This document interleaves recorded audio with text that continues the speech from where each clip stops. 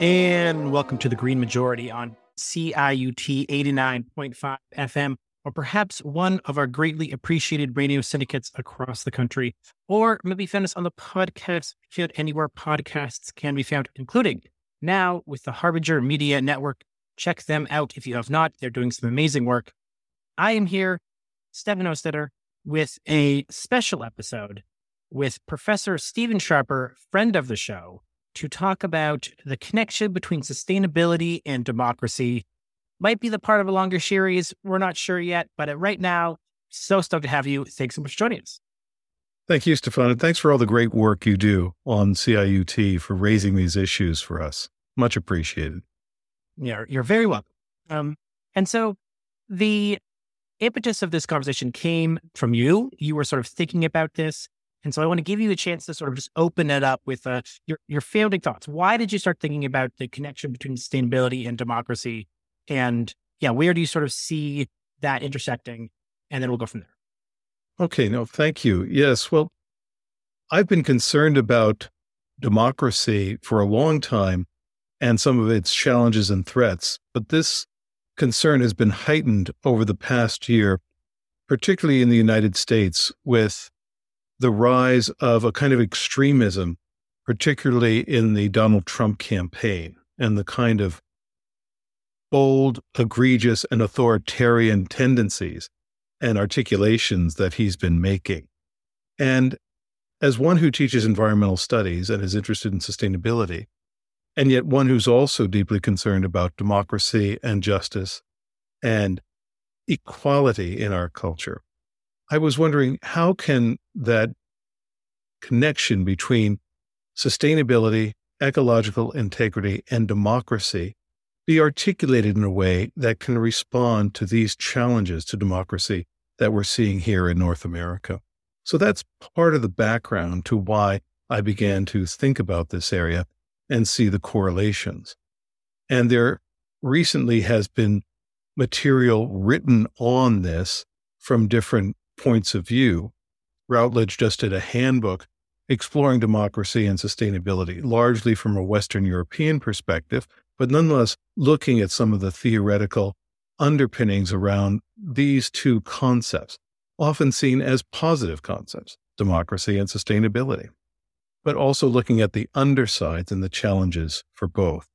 So these were some of the currents that I was diving into as an amateur swimmer in these areas in some respects, and yet nonetheless as a concerned citizen, for what the rise of authoritarianism would mean for Canada, for North America, for the world, particularly if someone like a Donald Trump were to be elected next year.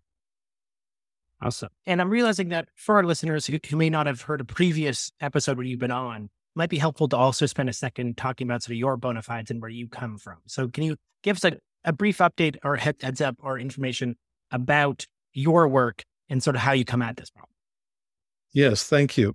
So as mentioned, I teach environmental studies at the University of Toronto, but I also have appointments with the Department of Anthropology at the U of T Mississauga campus, and also with the Masters of Science and Sustainability Management program at the UTM campus. In addition, I also have an appointment with religious studies and the Toronto School of Theology. So spirituality, social justice, and ecology have been the main threads of my work since I've been at the University of Toronto for the past 20 years. Part of that is, how do we see the connectivities between marginalized persons and marginalized ecosystems and species? How do we respond to what Pope Francis has called the cry of the earth and the cry of the poor? And how do we integrate those theoretically and pragmatically? So my work kind of sloshes over those areas, but something that infuses it as well is a spiritual sensitivity, not simply religious, but also people's spiritual connectivity to the more than human world. And in my classes on ecological worldviews in particular, we look at consumerism, for example, as a worldview. We look at a kind of neoliberal economic paradigm as a worldview, as well as certain religious worldviews.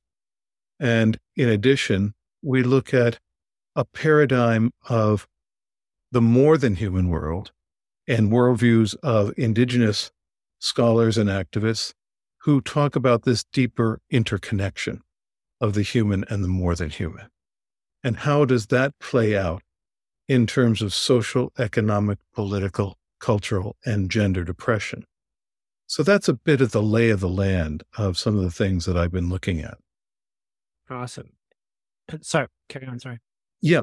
So in approaching this idea of democracy and sustainability, I'm interested not only in the social and political dimensions of both, and obviously the ecological implications, but also kind of the deeper worldviews and, for want of a better term, spiritual connections behind both paradigms. In other words, when Al Gore was writing about environmental crises in the 1990s, in his book, Earth in the Balance, he described it as a spiritual crisis, even though as a politician, he knew how dangerous it was to use that term. But he said, what other word speaks about how our deepest emotions and sensitivities relate to the wider challenges we face? It touches our spirit. So this is something that I try to explore in terms of these conversations. Awesome. And so the one other sort of ecosystem setting, shall we say, question I would love is this idea about sustainability, because more often than not, within our current context, when we're talking about sustainability, everyone immediately goes to environmental sustainability, which is obviously a part of this conversation. However, when you look at, say, the Sustainable Development Goals or the SDGs, and when we think about what really a sustainable ecosystem or a sustainable society looks like, it's much more broad than that. So can you give us sort of how you think about the word sustainability and how that plays into this conversation? Yes, thank you for that question. The environmental crisis runs along the same fault lines as social, economic, political, racial, and gender depression. In that sense, sustainability crosses all of those fissures and divides. Traditional understandings of sustainability, as you know, fall into categories. One is sustainable development from the Brundtland Report of the late 1980s, saying that we have to meet the needs of present generation without sacrificing the ability of future generations to meet their needs. So there's a kind of futuristic dimension to sustainability of people meeting their needs. And as you mentioned, the SDGs of the United Nations look at social, cultural, economic, political ideas around sustainability. In addition, an interesting offshoot is there's now consideration for an additional sustainability goal, and I'm in dialogue around this, around sustainability and spirituality, that people are realizing at the international level that this is more than a policy change, that it involves, as Thomas Berry, the geologian, would say, a new reimagining of what it means to be human in terms of the non-human reality, in terms of the crisis we face. And that touches on the world's spiritual, faith-based, and also imaginary traditions. So this is a new conversation that's happening, and that's one that I'm part of, in how to articulate these kind of more ephemeral and less tangible connections we have with the more than human world as a jumpstart, inspiring launchpad toward new reflections and ideas. Also, of course, in corporate social responsibility, you have the three pillars. One is social, one is economic, and one is ecological. So all three horizons have to be attended to, and there has to be a flourishing in all areas. So sustainability, as you point out, is not simply ecological integrity or environmental concern. It's social, economic, and political. So what we're seeing now is the lack of ability to compartmentalize these issues. So increasingly, justice is both social justice and environmental justice. That these ideas of segmentation that can be useful academically and strategically ultimately might not be all that helpful or accurate. That you can't look at ecological concerns apart from social justice concerns and political and economic concerns. All of them are deeply related. And this goes back to really the ancient Greek understanding of oikos, O-I-K-O-S, which means household or home. Well, the words ecology, economy, and ecumenical all come from that word. So this is again getting back to a kind of understanding of how do we live together on our home in a mutually enhancing and flourishing way.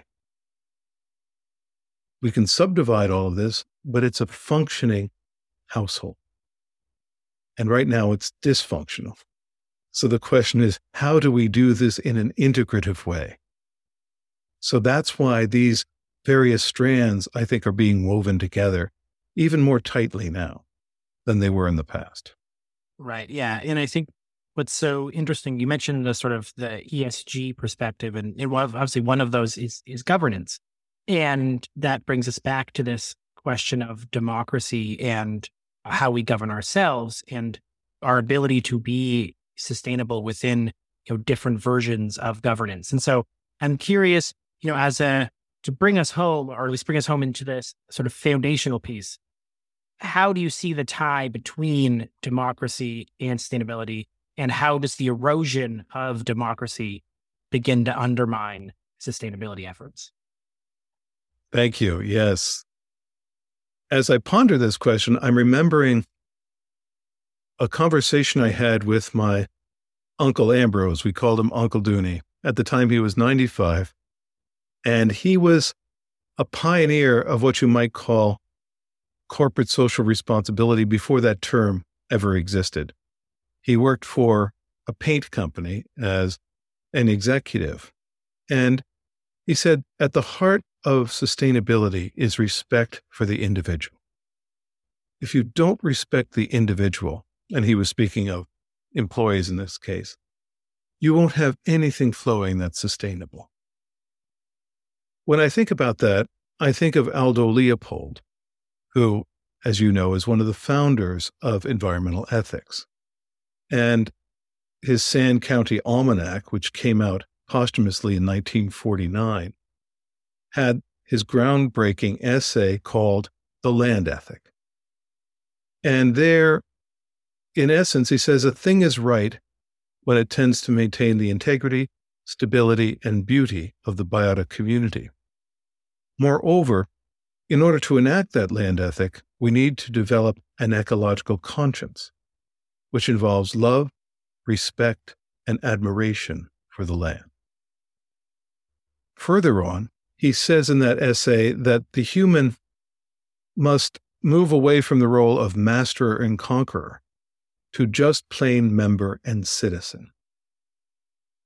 This is the 1940s. This is a time when Stalin and Stalin's policies in the Soviet Union and the Soviet Union itself are still very strong in the political worldview. He could have used comrade. He doesn't. He uses citizen.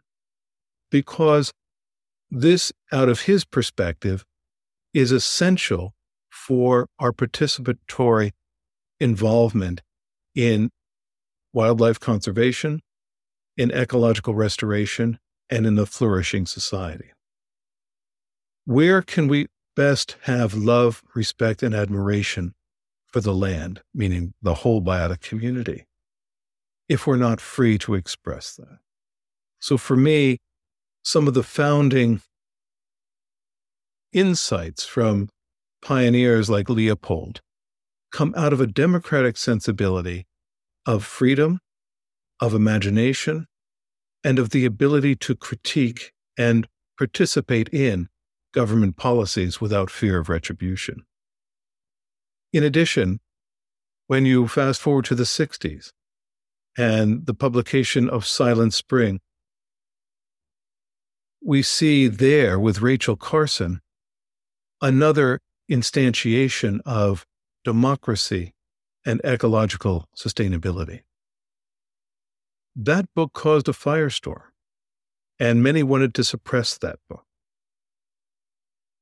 The American Experience, the PBS series, did a very fine documentary on the gestation of Rachel Carson's Silent Spring. And it's quite a story, because she first got a letter from a woman near a bird sanctuary in the United States who said, a plane has just flown over spraying toxics on the bird sanctuary, and thousands of birds are going into toxic shock and dying. What can you do about it? That began the process of what would become Silent Spring. She first proposed an article to Reader's Digest, and they turned it down. At this point, she was a highly respected and successful author. She then realized she's going to have to go through her publisher and her agent and do a book. And Houghton Mifflin contracts the book, but she takes on the big chemical companies, and they knew she was going to be very critical. So they wrote menacing and threatening legal letters to Houghton Mifflin saying, if you publish this, we will sue you because she's a communist, she's a spinster, and she's not a real scientist because she doesn't have a PhD.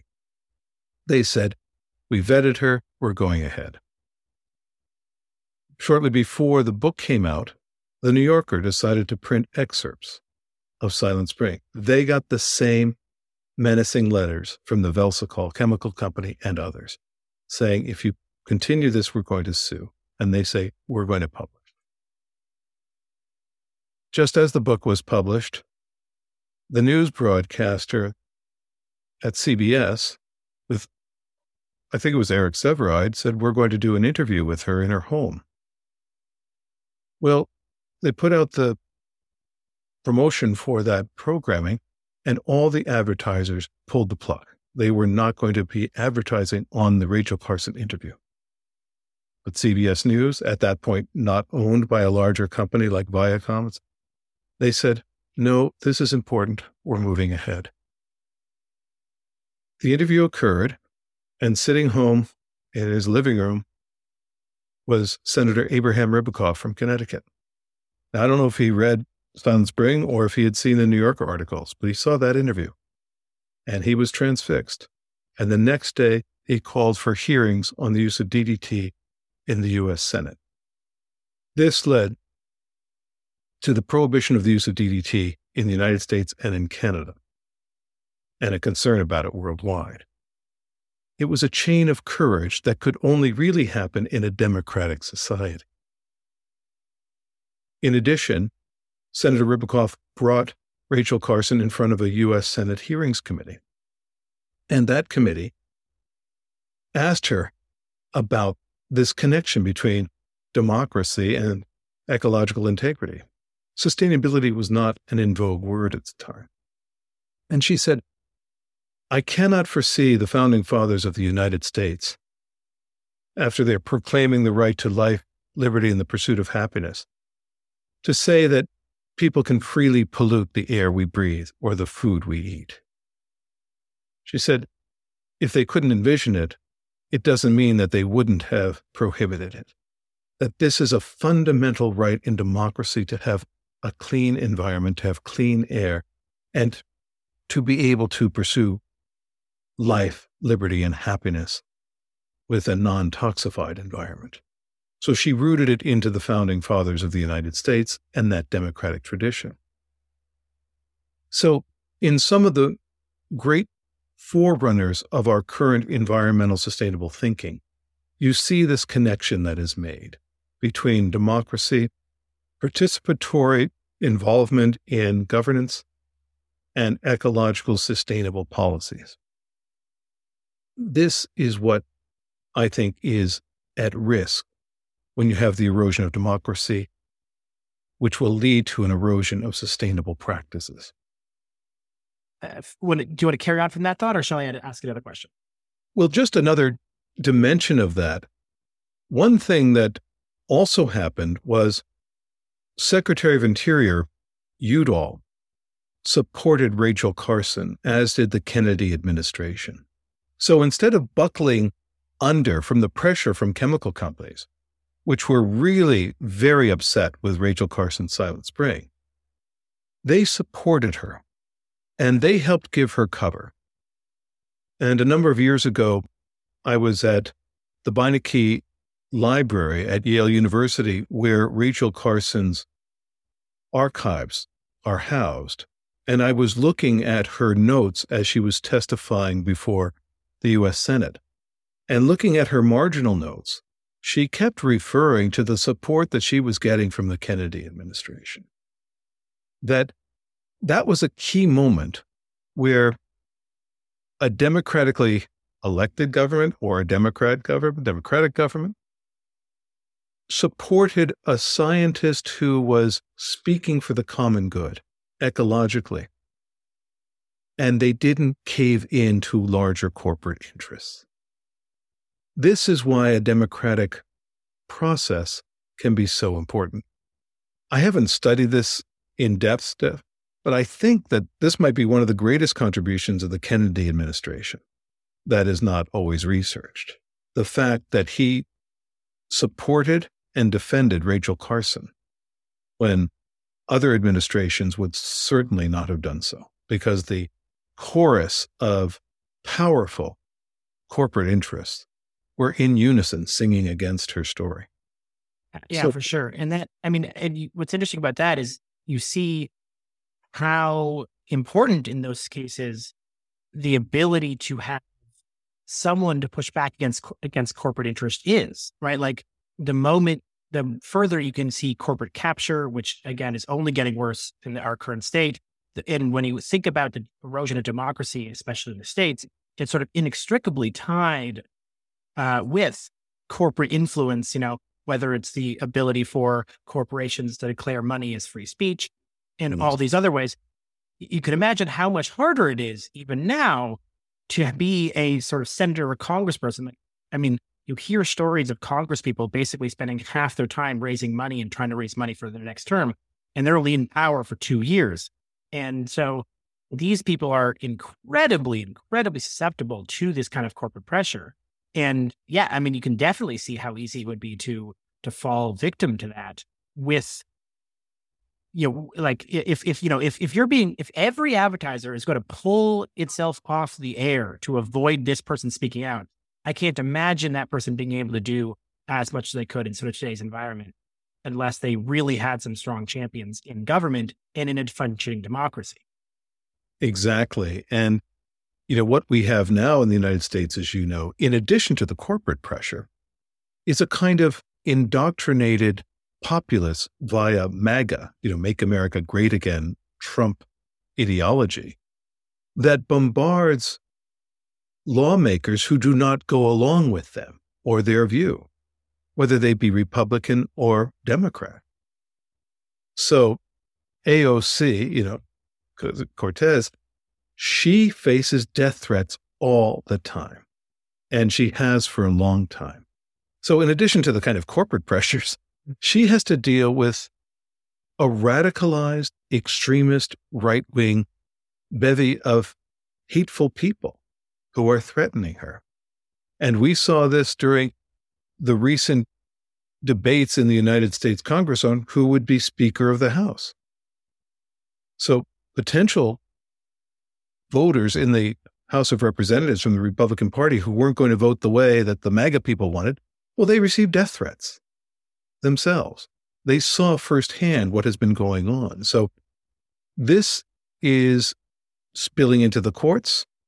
In the New York civil case that Trump is facing, the judge, Ergoyan, his assistant, have repeatedly gotten dozens, if not hundreds, of death threats.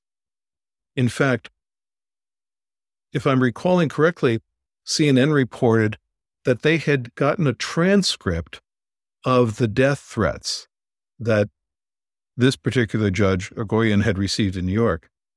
And if I'm remembering correctly, it was something like 250 pages single-spaced when they printed out the text. Now, this is how authoritarianism begins. When you threaten people in your House of Representatives or your Congress or your Parliament with retribution if they don't follow your will, and then you try to corrupt the courts through intimidation and jury members, etc. And this is what's happening here. So any kind of democratic process for supporting not only the rule of law, but the kind of ecological advances that those rules in the legislature have promoted all become endangered. When we look at authoritarian governments, some people will say, they'll argue, well, they have the power to make edicts that can be sweeping. So sometimes the examples are used, and this is also used in a recent article in that Routledge review by a German political scientist. His name is Stefan, and he's looking at democratic versus autocratic regimes. And he said, some argue that Singapore and China have been able to make, strides in the area of sustainability without the entanglements of the democratic process. But that begs the question, is that really sustainable? If you're not able to speak freely, if you're fearful walking down the streets because you've critiqued the government, if you critique the government and you lose your home, as has happened in Singapore for members of the opposition party, because most of the real estate and apartments at one time were government owned, is that really sustainable? No, not in terms of the social justice, equity, cultural, and economic goals of the Sustainable Development Goals, or this larger understanding of our deeper love, respect, and admiration, not only for the land, but for individuals. You see, I think a dimension of this, and it might be something to explore later, is something that doesn't often get articulated, but it's at the foundation of environmental ethics as articulated by Aldo Leopold. And that's a notion of love.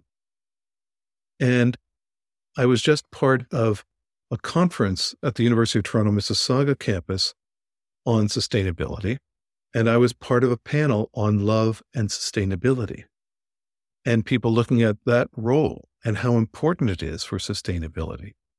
And this is this notion of compassion and respect that are integral to a kind of sensitivity that leads to a flourishing of the ecological, social, and economic worlds. And it's something that isn't always captured in our policy analysis or in our academic examination of these issues. But I think that's one reason why the United Nations is thinking of sustainability and spirituality as a connection. I think it's one reason why people are listening and have been so moved by Jane Goodall and her work, because she explicitly talks about love not only for chimpanzees, but for ecosystems and for the people in the regions that are threatened.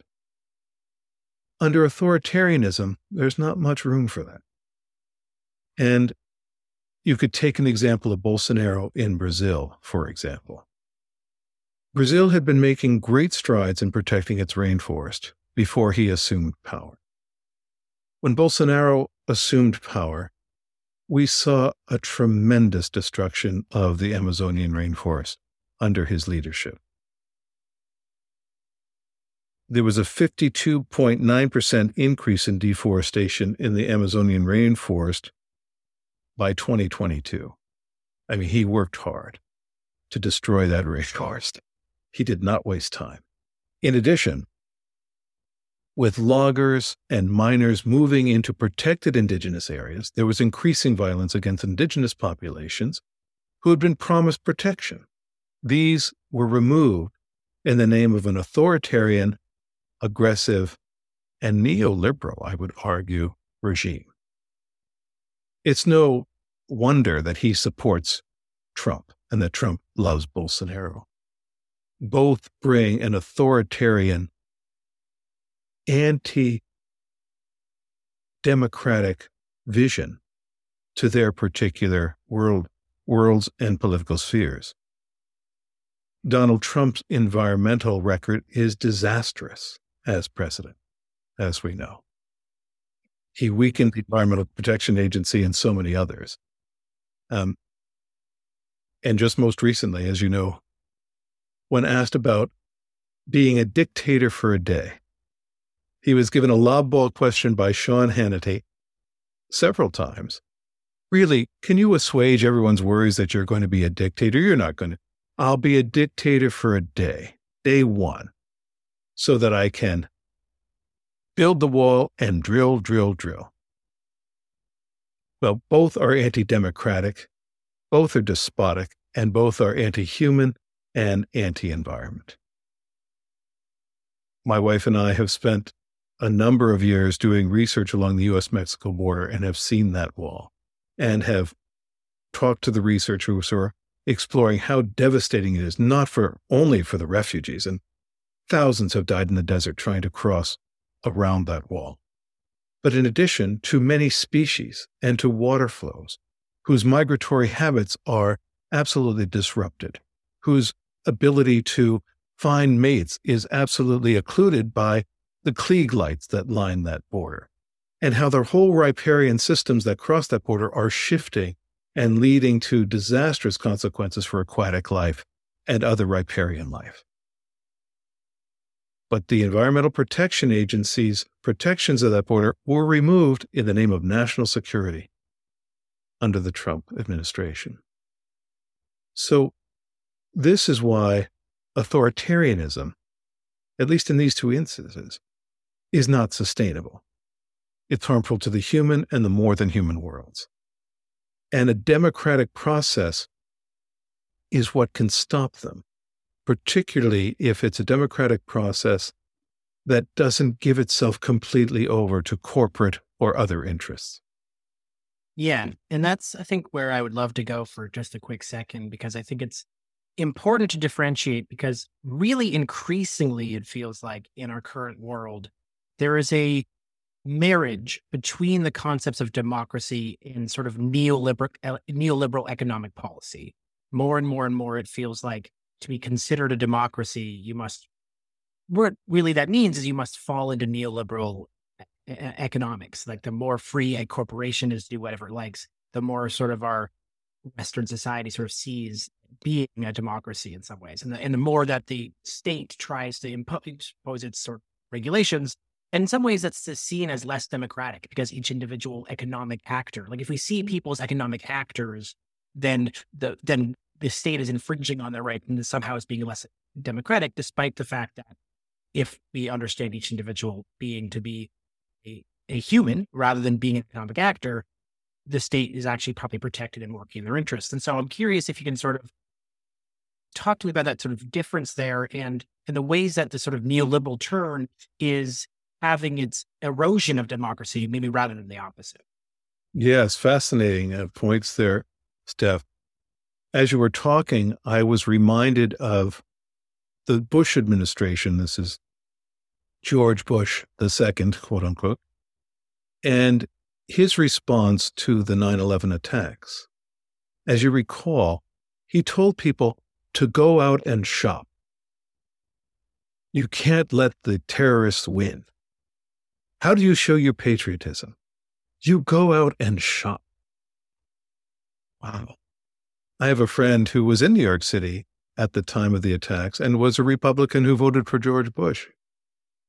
He went to give blood, and everyone was giving blood, so they didn't need his blood. And then he heard George Bush say that.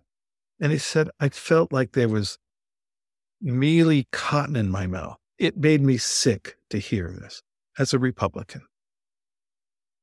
He had a memory of World War II through his parents and how people bought war bonds, and they participated in scrap drives and rubber drives and rationing, because that's how they supported the war effort, not by going out and shopping.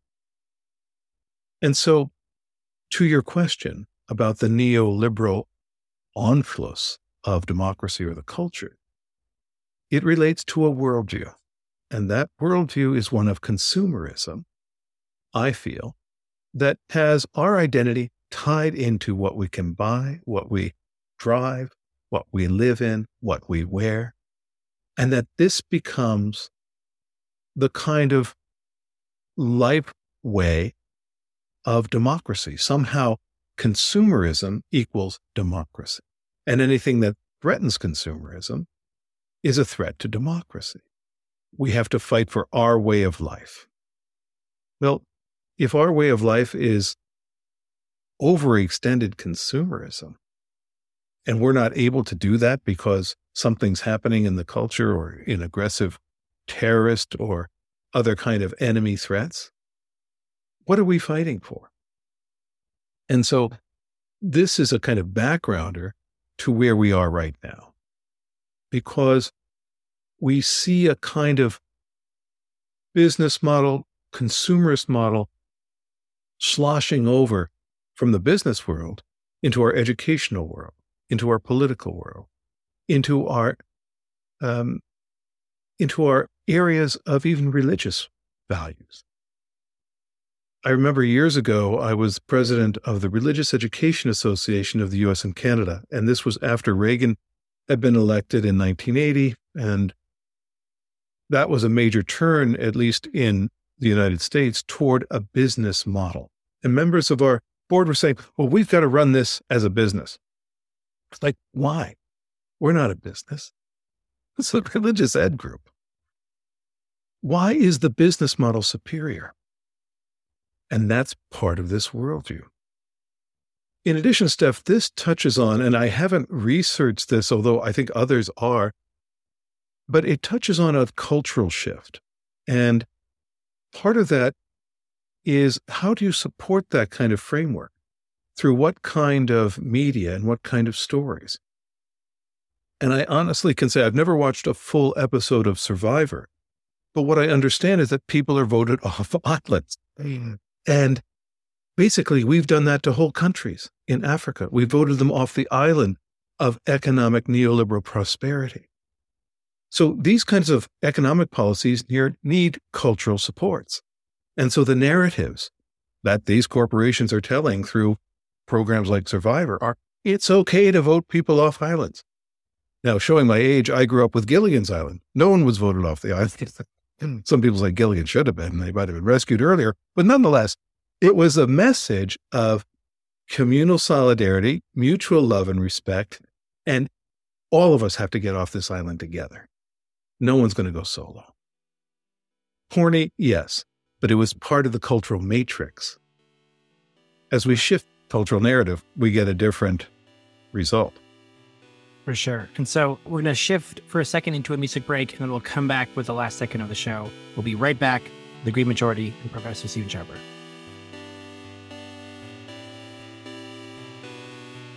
The Green Majority is entirely listener-supported, and we would take this opportunity to graciously thank every individual donating to our Patreon page. Thank you very much. We are a proud member of the Harbinger Media Network, featuring great shows such as Tech Won't Save Us, Press Progress's Sources, and the Forgotten Corner podcast. Thank you for listening.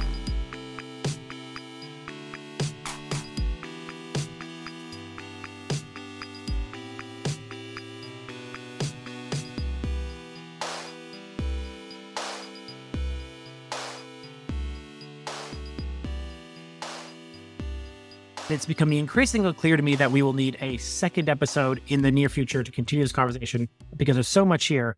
But with only about 10 to 12 minutes left, I'm wondering if we could talk a little bit about sort of what we need to begin building out of this. How do we sort of give ourselves access to more democracy, and what will more democracy bring us? And then, but to build off the previous piece of conversation around corporate capture and the power of global capitalism. I mean, one thing that seems very clear to me, at least, is that, global capitalism subsumes all in a very effective way. One of the superpowers of capitalism is that any counterculture thing will have a t-shirt in about 12 minutes these days. And so to be counterculture is almost to disengage entirely with the culture itself, because if you're not buying, if you're not, almost the way you influence the system is through buying into the system. And to push back against that system is quite actually difficult, because, if you don't have any money or not using money, it's actually quite difficult to pull back out. And so it does become sort of to use your words in the break, a monoculture of thinking, in the same way that we sort of have a monoculture of crops and plants in our agriculture world, which is brittle. We've talked about this forever. You talk to people who are in farming and agriculture, having a monoculture is very, very brittle, because if something comes along that can take that one seed down, every other seed is away. And in some ways, climate change is that seed, or is that blight that will take down, a neoliberal capitalism, because it just doesn't have what in it to be able to fight back. And so, so there's a lot of thought there. I wonder if you can sort of piece out maybe the way that we can begin to find our own thinking, and how we can use our own thinking to move into a more democratic world that might also be able to be sustainable. Yes. Well, thanks for that colored in background. Yeah. One of the essays that I have always been deeply touched by, and I always share with my students, is Vandana Shiva's Monocultures of the Mind. And as you know, Vandana Shiva in India has worked with farmers and the Chipko movement, the original tree huggers, women who went out and hugged trees so they wouldn't be destroyed by government foresters, because they relied on that forest to live. And subsequently, with her work among Indian farmers and her fight against GMO, genetically modified, organisms in the agricultural world, she relates the monocrop culture to monocultures of the mind. And this gets into what we were talking about in terms of a kind of consumerist groupthink. David Lloyd wrote a fascinating article a number of years ago. He's a Buddhist scholar. It was the religion of the market, looking at the religion of the marketplace. And he said, since the collapse of the Soviet Union and the adoption of a market economy by China's government, in a sense, there has been a kind of one world cosmology of consumerism and market economy, that you didn't have the face-off between a democratic capitalist world and a Soviet communist world, or communist China versus democratic US with free enterprise, etc. That a consumerist market-based ideology saran-wrapped itself around the globe, leading to an incredible rise in a consumer culture, but also a monoculture of seeing how we relate to the world through a consumer society. So how do we begin to break this? How do we begin to find other spaces? And how can democracy find a flourishing and empowered moment amidst this sea of development of consumerism and neoliberalism? Excellent questions. A couple of, I think, hopeful interruptions that we can look at. One is COVID. Devastating, horrible, continuing. However, it also has given people pause in North America and elsewhere. We had the great resignation of people leaving their jobs, not wanting to kind of continue in the way that they were. We had people reflecting on the loss of family members through COVID, and they almost had a, what's it all about, Alfie moment. What are we doing? The empowerment of labor unions as a result of some of the developments through this, where the whole collapse of the system in terms of the consumer economy was on pause in the early shutdowns of COVID. And people began to reflect a little differently on their lives. Can we work from home? Can we maybe find another job rather than be treated terribly in our jobs that are minimum wage or less? What is the role of unions when our CEOs are making fabulous amounts of money and we're being screwed on the assembly line? It was a kind of blip where people began to see the world at least a little differently, and literally, because the air pollution from jets were not filling the skies. So that was a little momentary place where people started talking about, we need to get outside. We need more green space. In Toronto, as you recall, they closed Lakeshore Boulevard on Sunday so that people could be outside. All of a sudden, things that were never imaginable and people had advocated for, and this was impossible, became possible. The government would take over in Toronto hotels and house homeless people in them. Well, people have been advocating that and said, that can never happen. It did happen. That government can't do anything, right? Government is hamstrung. All of a sudden, government had money and was responding. I have one friend whose mother is a conservative voter and has been. She said, I'll never vote conservative again because they told me government couldn't do anything. COVID happened and I saw government do something.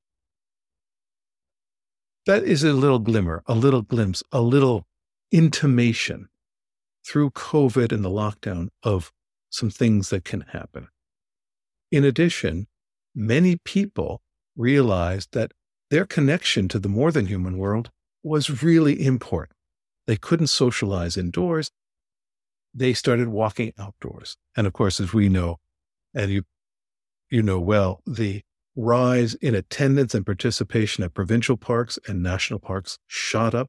People sought green spaces.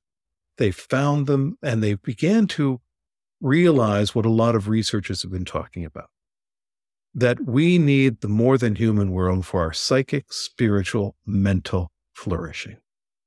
When we are deprived of interactions with the flora and fauna of our regions, we become less intelligent and more anxious. This builds on the work of Richard Louv and Last Child in the Woods and Nature Deficit Disorder, but it's gone far beyond that in terms of neuroscience.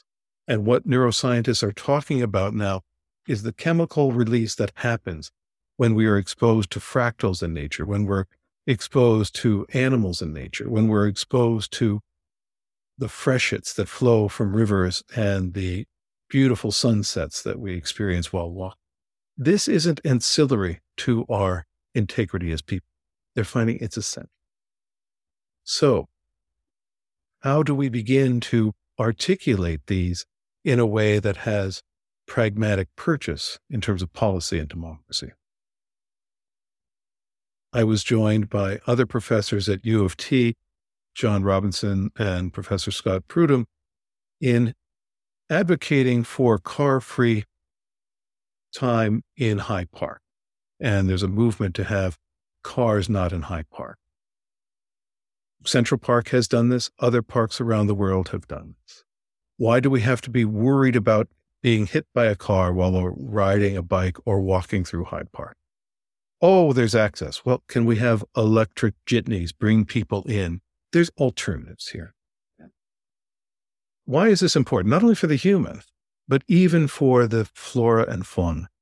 So the turtle protectors of Hyde Park, started by Carolyn Crowley, an indigenous Mi'kmaq woman of Irish African ancestry, started during COVID, seeing a mama turtle about to disgorge her eggs in the middle of a road and having to protect her, led to an indigenous-led initiative in Hyde Park of the Turtle Protect. A car-free area in Hyde Park, one of our largest downtown parks, if not the largest, would help turtles, it would help salamanders, it would help all kinds of wildlife as well as the human. That happened in COVID. We begin to imagine new interrelationships and the importance of these interrelationships. And the more we understand our deep interconnection with each other and the more than human world. Incidentally, it was out of love for turtles that Carolyn started that. And that's a very dynamic and important movement. Small, but very important.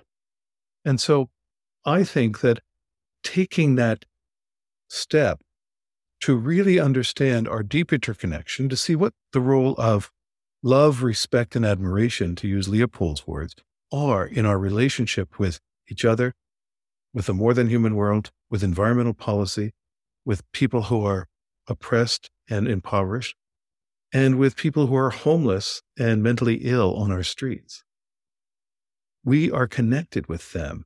And as long as we do not have policies that enrich them, protect them, and sustain them, we're going to have a continued decline in our democratic and ecological values. Part of this, again, building on many indigenous insights, is to realize our deep interconnection. And I know that can sound hackneyed or sentimental, but it's being proven day after day scientifically, empirically, psychologically, and culturally. And this is important to recognize for any kind of future sustainable democratic tradition.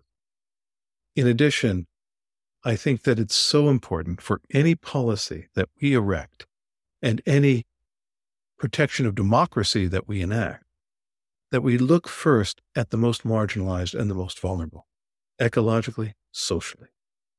If the policies are not helping them or protecting them, I think we have to revisit them, because the wealthy will always be protected. The middle class will find its way. But the most vulnerable, if they're not there at the beginning of the consideration of democratic principles or democratic policies, they will be left out. Amazing. And so I think, obviously not amazing, particularly to the be left. Thank you for your thoughts.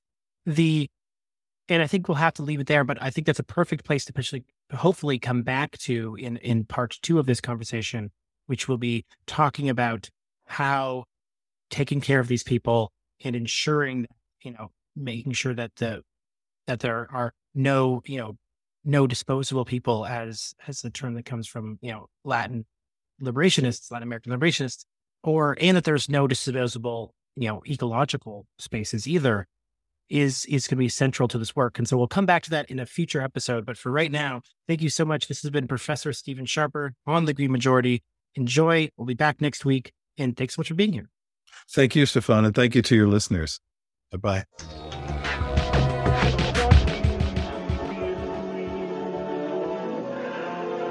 It's not easy being green. It's not easy.